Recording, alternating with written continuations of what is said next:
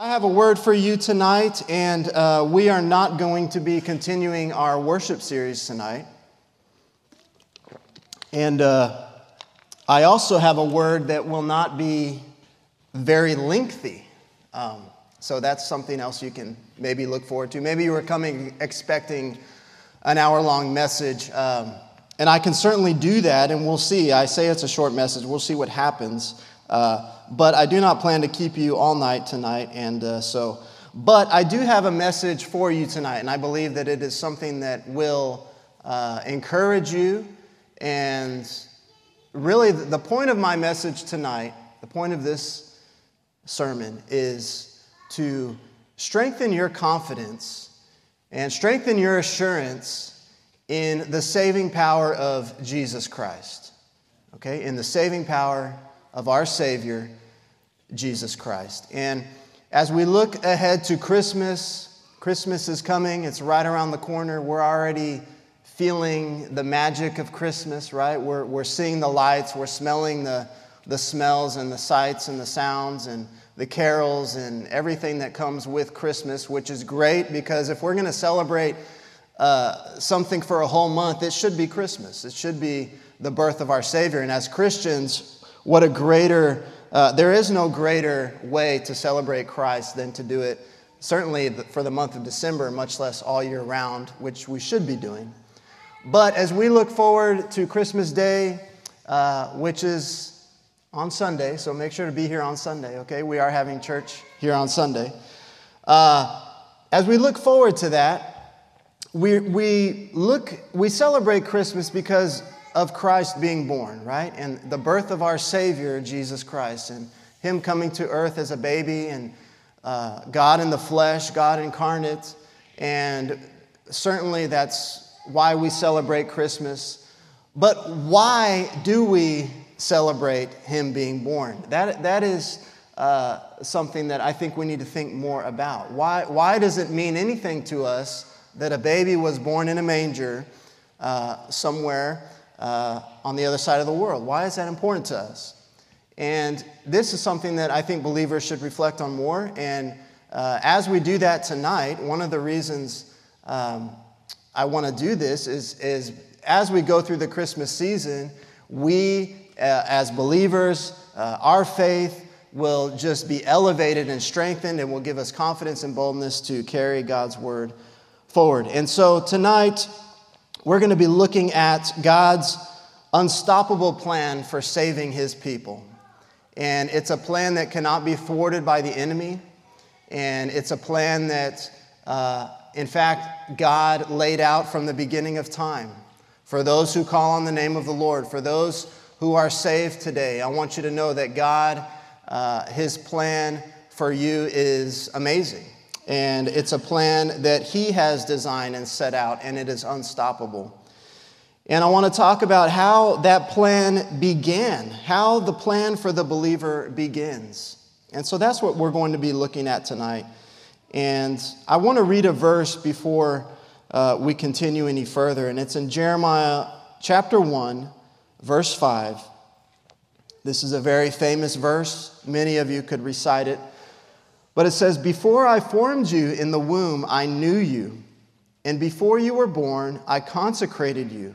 I appointed you a prophet to the nations."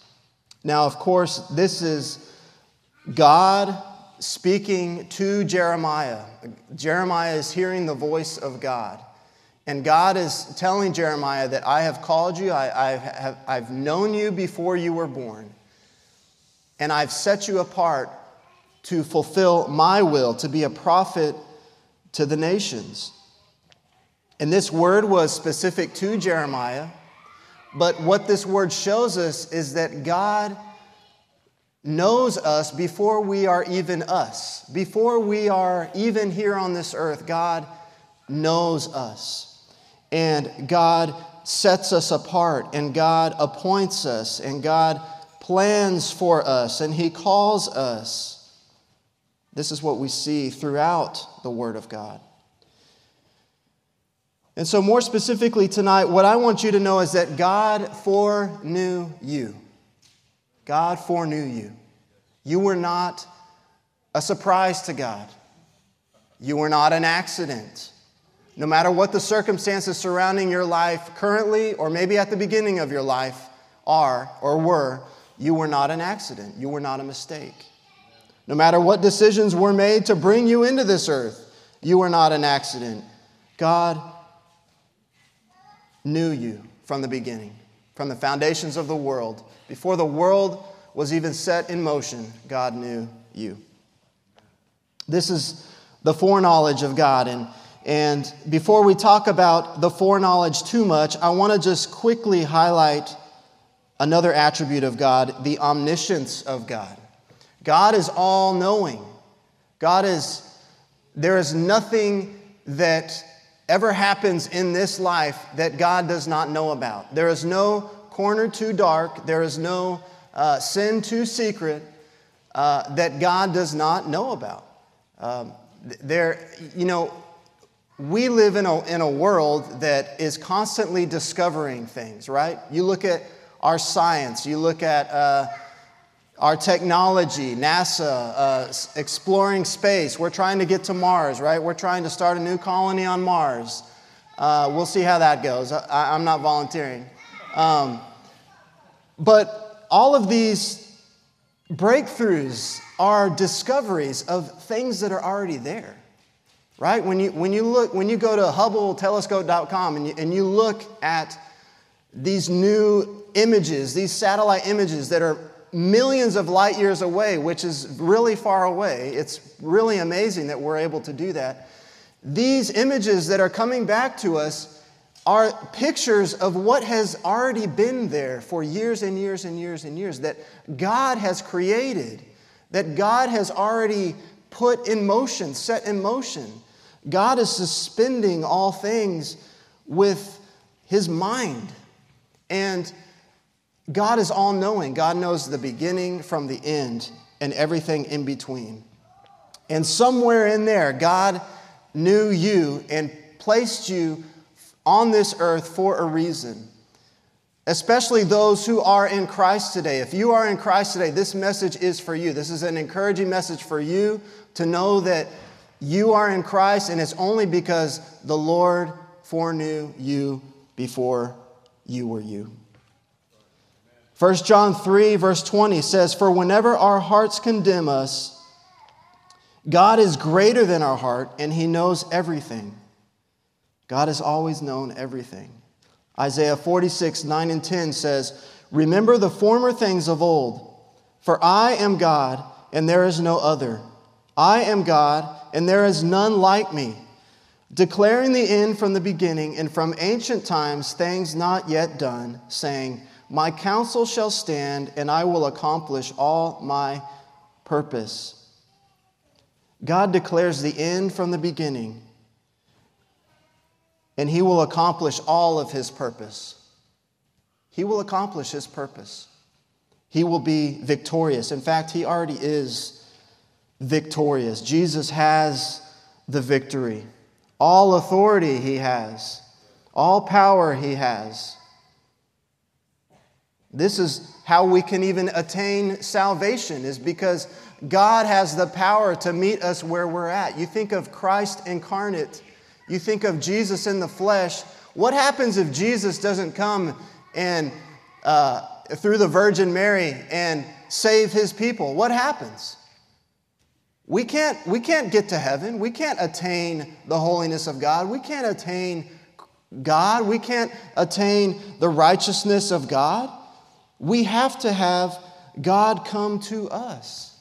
God has to come down to us. John 3:16 says, "For God so loved the world that He gave His only Son." This is God foreknowing His people. God made a way where there was no way. Psalm 139 verse 4 says, "Even before a word is on my tongue, behold, O Lord, you know it altogether."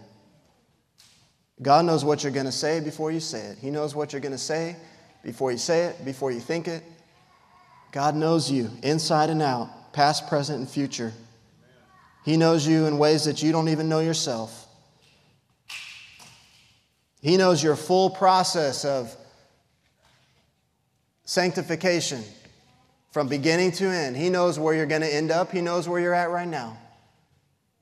And one thing He knows about you, for those who call on the name of the Lord, for those who profess Christ, one thing He knows, and one thing we need to know, is that we are sealed by His Spirit.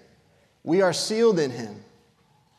It says in Ephesians 4:20, we are sealed by the Holy Spirit. That means that nothing that the enemy can try to do in your physical body, even if he kills you, nothing can separate you from the presence of God for those who call on the name of the Lord. Speaking of God's omniscience still, we see some examples of this on display through the public ministry of Jesus in the Gospel of John. I'm going through a series in the Gospel of John in Fredericksburg, and as we've been walking through it, it's just incredible to see that Jesus, He was God in the flesh. There's no doubt about it. And the amazing things that He did, the way that He communicated to people, the way that He revealed to people things that He knew about them that just blew their mind, because they had never met, they had never spoken a word to each other, yet Jesus, in His omniscience, in His all-knowing character, would reveal things to people. First example is Nathanael in John chapter 1. We see that before Jesus met him, he already knew him and he already knew the condition of his heart. Right? Jesus calls to Nathanael and said, "You who have no deceit within you." Right? He knows the heart of Nathanael. Nathanael is so shocked that Jesus knew his name and knew about him.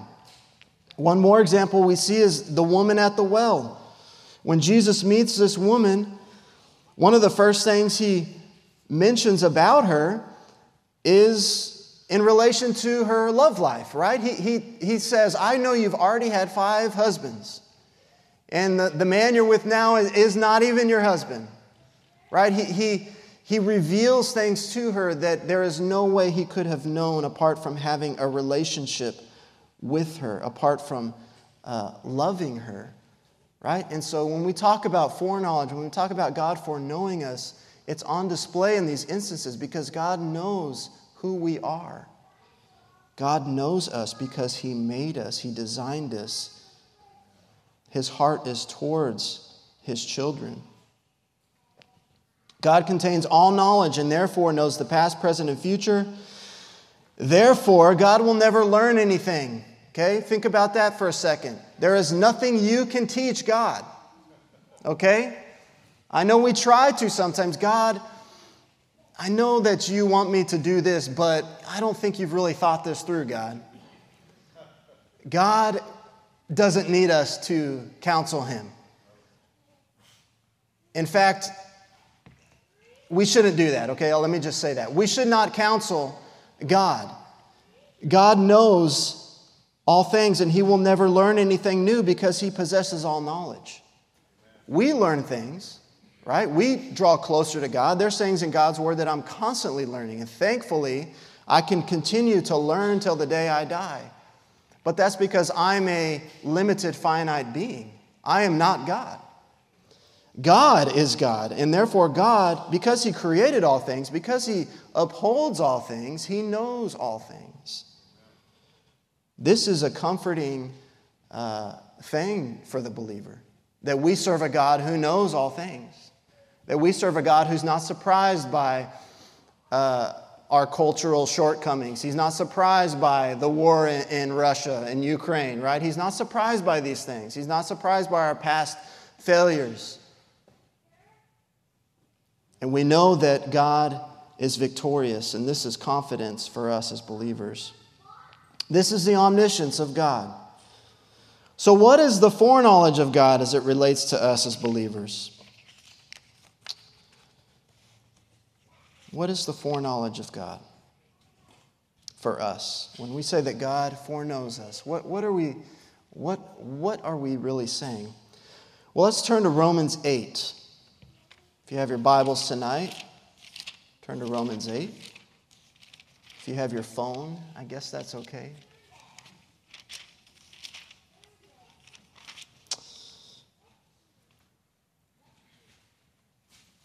I'm just kidding, by the way. If you have your phone, that's great. Okay? All right. Romans 8:28 says, "And we know that in all things God works for the good of those who love him, who have been called according to his purpose." Now, many of us know this verse by heart, and this is an incredible verse. It's a profound verse for us, for those who are in Christ. If you're not in Christ tonight, if you have yet to put your faith in Jesus Christ, you're missing out, let me just tell you. Because this verse right here is for those who put their faith and trust in Christ.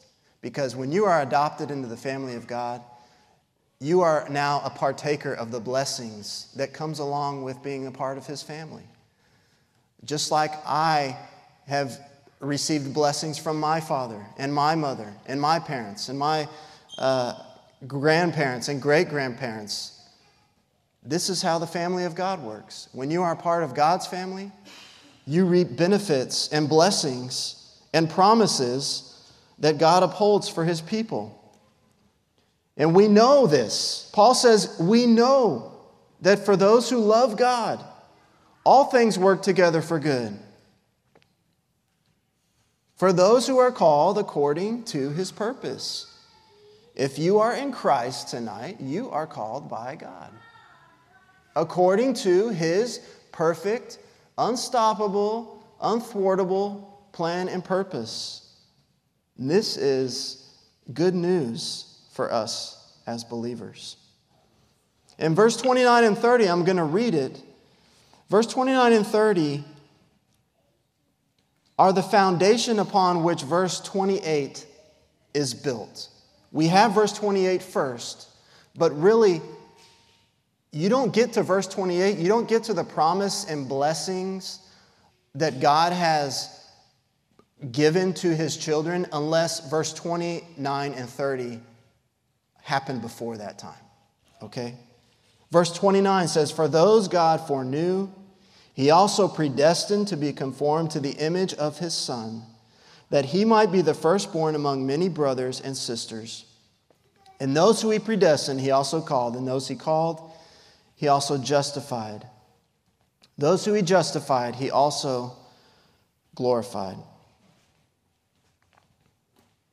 What you see here in this passage is that before you ever loved Christ, right? We see in Romans 8:28, "For those who love him," before you ever loved Christ, God's heart was fixed upon you.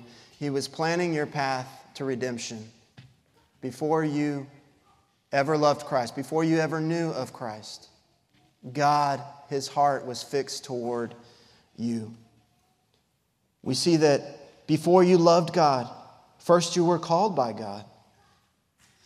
Before you were called by God, you were predestined by God. And before you were predestined by God, you were foreknown by God from the beginning.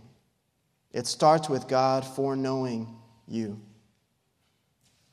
What an awesome thought that the creator of the universe would not just know of me, but would really know me. I mean, me, think about yourself. Think about your highs and certainly your lows, right? God knows us in a way that is so close and personal. Before you loved God, you were called by God. Now, all people have the general open call of the gospel to repent and believe in Christ. This is an open invitation to all who would believe. We see this in John 7, verse 37 and 38. This is Jesus in Jerusalem on the last day of the feast. Verse 37, John 7. On the last day of the feast, the great day, Jesus stood up and cried out, "If anyone thirsts, let him come to me and drink." Right? He doesn't say if some of you are thirsty. I have a little bit of water here. No, he says if anyone thirsts. Anyone, let him come and drink. And then he says in verse 38, whoever believes in me, as the scripture has said, out of his heart will flow rivers of living water. If you want to partake of the living water of Jesus Christ, you just have to believe in him. And this is open to whoever, Jesus says. This is an open call. When Jesus arrived on this earth and began his public ministry, he was inviting all to believe. And we see in one instance when Jesus, after he had fed the multitudes, remember he had fed the 5,000, this amazing miracle that Jesus had performed. After he did that, he disappeared from the crowd. They didn't know where he went, and we know where he went from the account in the gospel, that he was actually walking across the sea on the water, and gets to the other side, and the crowds the next day are looking for Jesus. Where is he? We want to see the next miracle he's going to do. And so they find out that he's on the other side of the sea. And so they go and find Jesus, and they like, Jesus, how did you get here? And of course, he doesn't answer them, right? He doesn't care to brag about what he accomplished. He changes the subject and begins to preach the kingdom of God, and then continues to preach the kingdom of God and says some harsh words, some words that people didn't want to hear about the gospel message of Jesus. And we see that they began to disperse and begin to leave and walk away, saying, these are hard words. And we see that in the Gospel of John that he looks around and his disciples are the ones standing there remaining after everyone else had walked off, and he looks at them and says, are y'all going to leave me too? Now, I'm paraphrasing here, okay? I'm not quoting scripture. Are y'all going to leave me too? And they say, Lord, where would we go? You are the Savior of the world.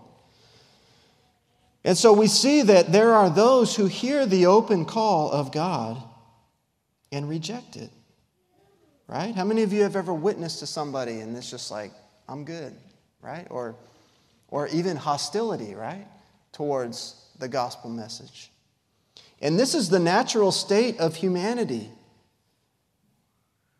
But because of sin, we all reject the good news of Christ. Because of our sin. The Bible says sin separates us, right? It separates. It divides. It creates a chasm between us and our holy God. This is what the Bible shows us. That yes, it's an open invitation to all, but man in his sinful, wicked state will reject that open invitation. Romans 8:7 says, for the mind that is set on the flesh is hostile to God, for it does not submit to God's law. Indeed, it cannot. There are many people in the world today who just love their sin too much. They love being in bondage. They love the pleasures that sin gives them, even though it's temporal, even though it causes pain, even though there's consequences for sin. Ultimately, it's pride, the sin of pride, being your own God, not submitting, is what keeps us from following the Lord. Romans 3:10-12 says, verse 10, none is righteous, no, not one. No one understands. No one seeks for God. All have turned aside. Together they have become worthless. No one does good, not even one. Apart from some kind of divine intervention, like Jesus Christ being sent from heaven, we would be lost in our sin for all eternity. Apart from the cross, we have no hope. There is nothing I can do to attain God in my own human limitation. There is nothing I can do.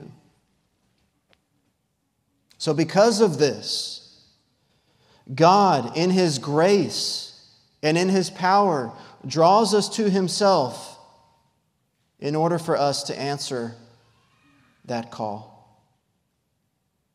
God draws us by His Spirit to Himself.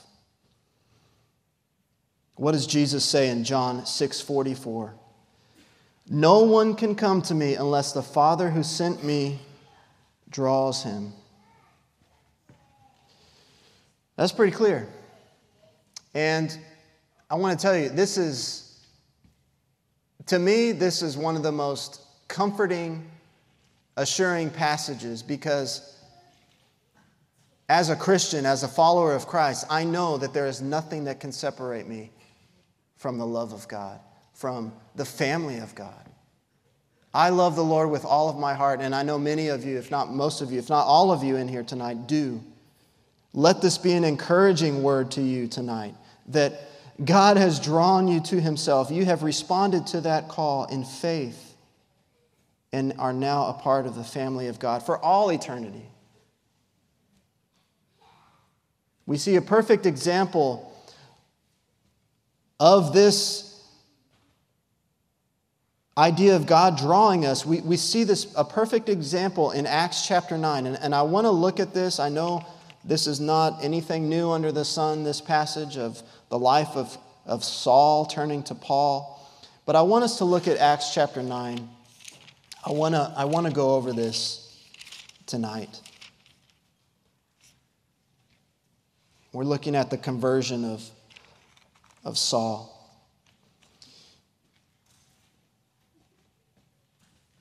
And we're going to read verse 1. I'll read verse 1 through 9. Okay, but Saul, still breathing threats and murder against the disciples of the Lord. This guy's not messing around, okay? Just so you know, if you're a new Christian and you're reading the New Testament, you might be thinking, this guy Paul is man, what an awesome man. What an awesome guy. But before Christ, this guy was bad news. You know, think of, just picture somebody you know right now that if they showed up one Sunday and were just on fire for God, how that would just blow your mind, right? We all know people like that. Think of that guy or that person. That's who Saul was to the early church, right? This guy not only hated God, he persecuted people that loved God. He went out of his way. It was his mission. In fact, we're going to read here that he was on the road to continue that mission to persecute the church. That's this guy that we're reading about, Saul. But Saul, still breathing threats and murder against the disciples of the Lord, went to the high priest and asked him for letters to the synagogues at Damascus, so that if he found any belonging to the way, now the way is speaking of the gospel of Christ, the Christian faith, following Jesus. If he found any belonging to the way, men or women, he might bring them bound to Jerusalem. He was wanting to take these documents that gave him permission to bring Christians to prison. Verse 3, now as he went on his way, he approached Damascus, and suddenly a light from heaven shone around him. And falling to the ground, he heard a voice saying to him, Saul, Saul, why are you persecuting me? Now, I think it was a little louder than that, and I'm not going to yell in here, okay? But just use your imagination, right? This knocked Saul to the ground, okay? This guy was not a wimp. He was not disabled, right? He was a healthy, strong man on a mission. But the light from heaven that he saw, the voice that called out to him, caused him to fall to the ground. Verse 5, and he said, Saul said, who are you, Lord? And he said, I am Jesus, whom you are persecuting. But rise and enter the city, and you will be told what you are to do. The men who you were traveling with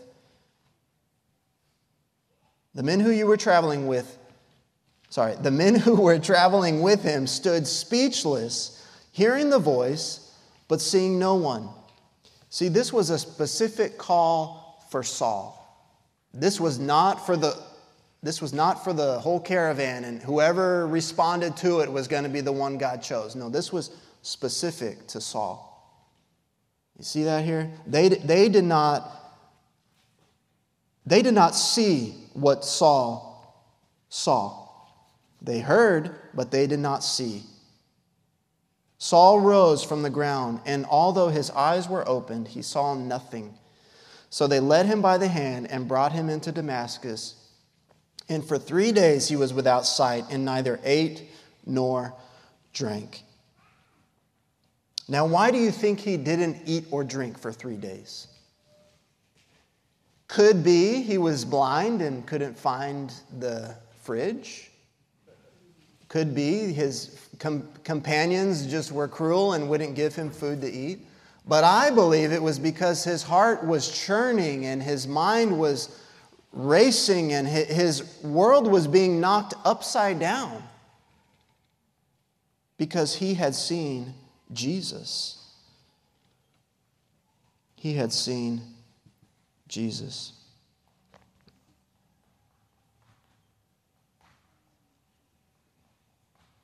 And if we look down to verse 15, we see that it says, "But the Lord said to him, 'Go, for he is a chosen instrument of mine to carry my name before the Gentiles and kings and the children of Israel.'"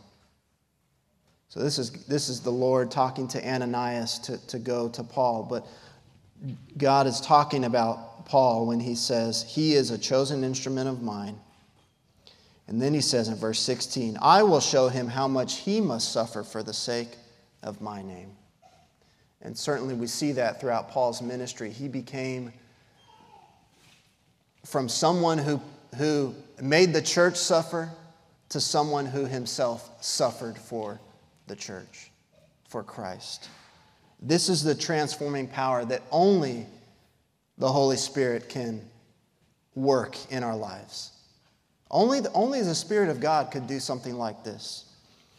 And what this does is it shows the power of God.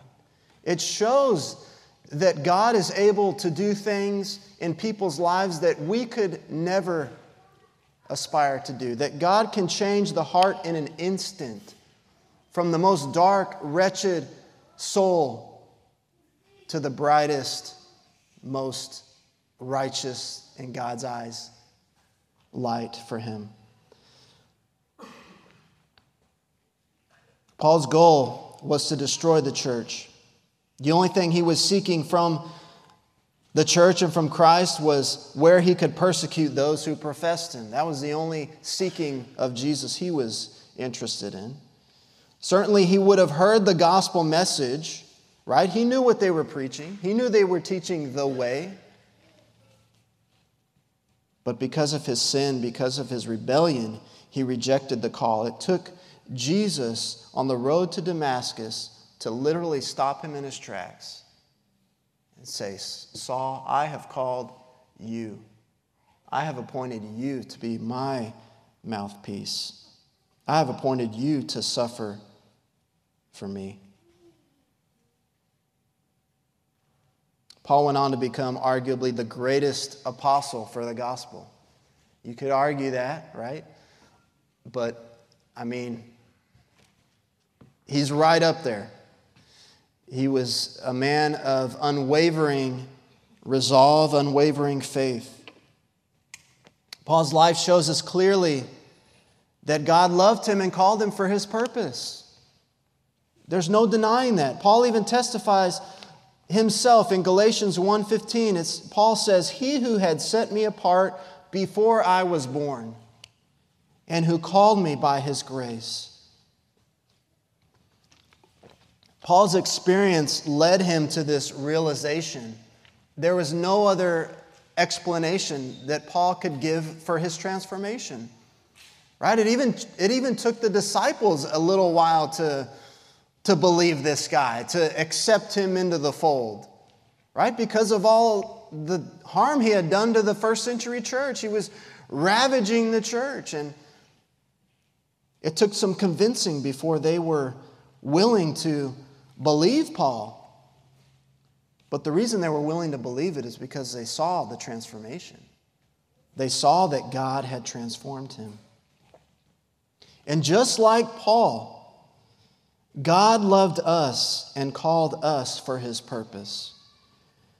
In that way, we are just like Paul, right? Born into sin with no hope. But God draws us to Himself, and we respond in faith. And it's God's grace, by His grace alone, through our faith in Him, that we are saved for all eternity. God called us, and He drew us to Himself because He foreknew us. Our salvation rests upon one of the great mysteries of God, His foreknowledge. This is a mystery. And you know what? I'm okay to serve a God who I don't quite have figured out. Because if I knew everything about God, what would distinguish God from me? I'm glad I serve a God that is high and above what I can comprehend. I'm glad I serve a God who is able to do all things, who is able to transform the heart, who is able to save me. I'm glad I serve a God who, in His mystery, I can still put my faith and trust of Him because I know His character and I know His heart towards His children.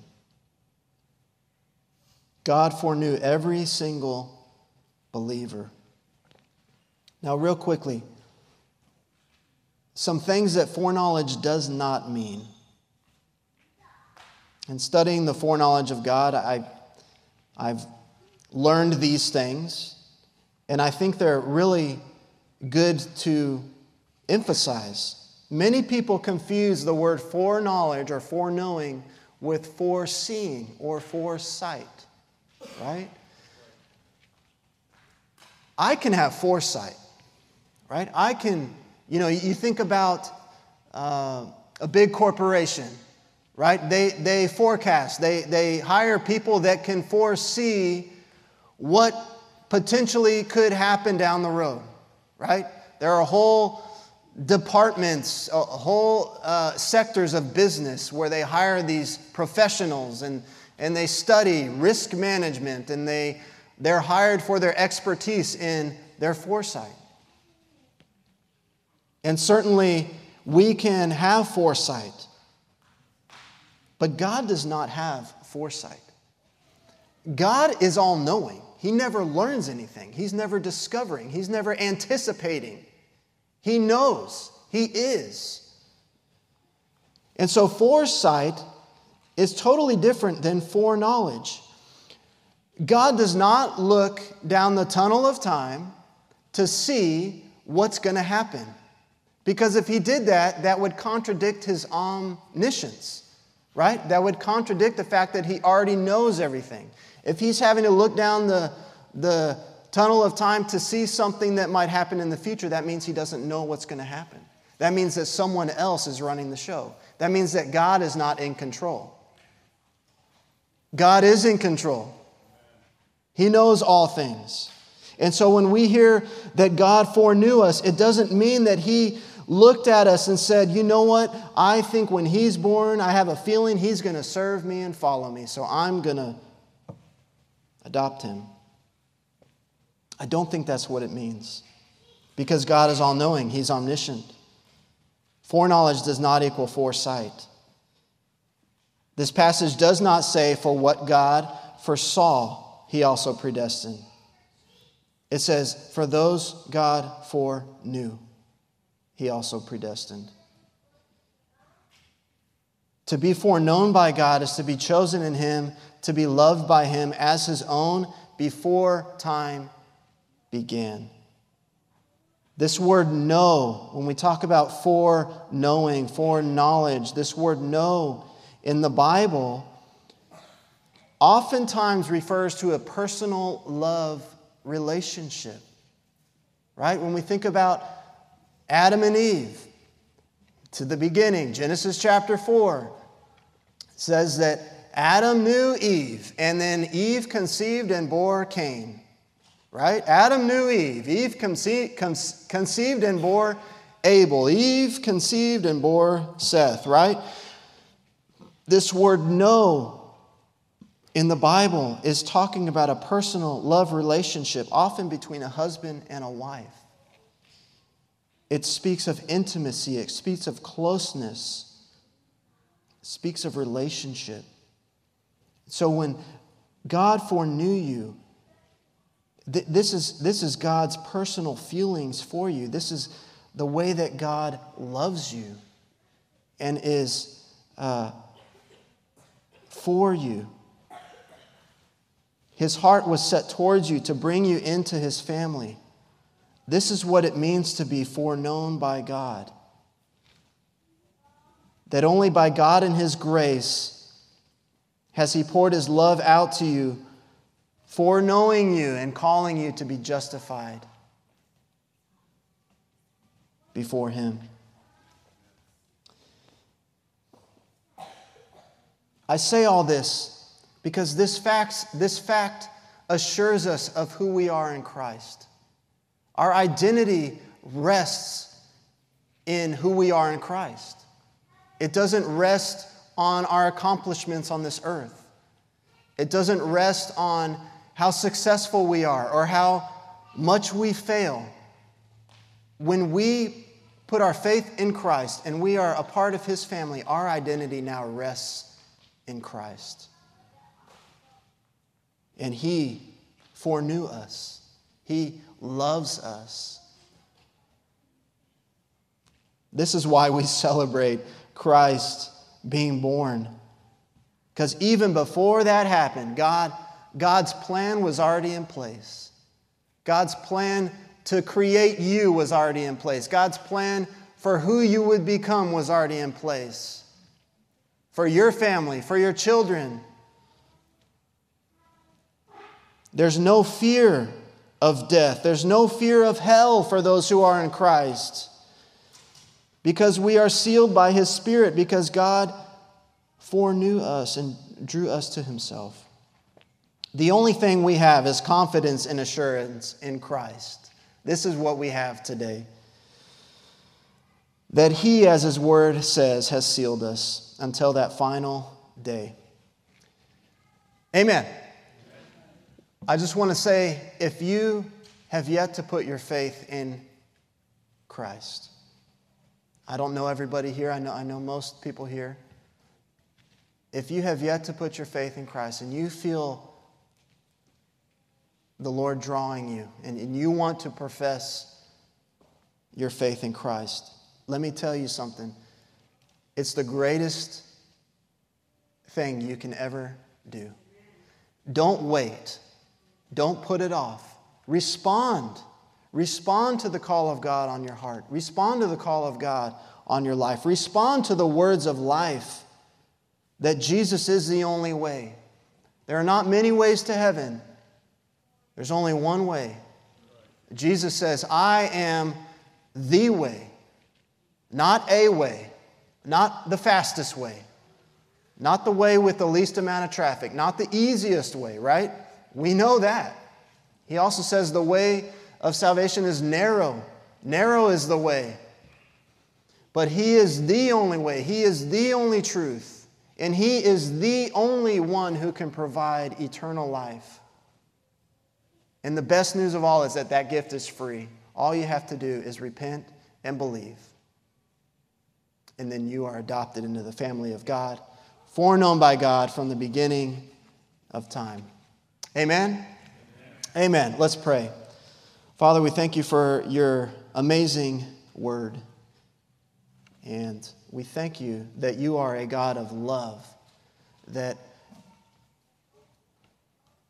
the word love is only defined because of Your existence. You are love. And You displayed it in such a way that we can't even comprehend, really. the way that you sent Jesus to earth to live a life as fully man and fully God, and to be that sacrifice for us. It was the only way that your wrath and our sin could be justified, that our sin could be appeased, that the payment for our sin could be appeased by the wrath you poured onto your Son when He hung there and He took on the sins of humanity. Lord, we thank You for making a way. We thank You for making a way because You first loved us. And Lord, as Your people, help us to daily reflect on how much You love us, to daily reflect on the call that You've put on our lives to go and to be lights in this world. Help us to use this word, to use what we've taken in tonight about You foreknowing us, and go and be effective Christians, to be lights in our community. In the mighty name of Jesus we pray. Amen.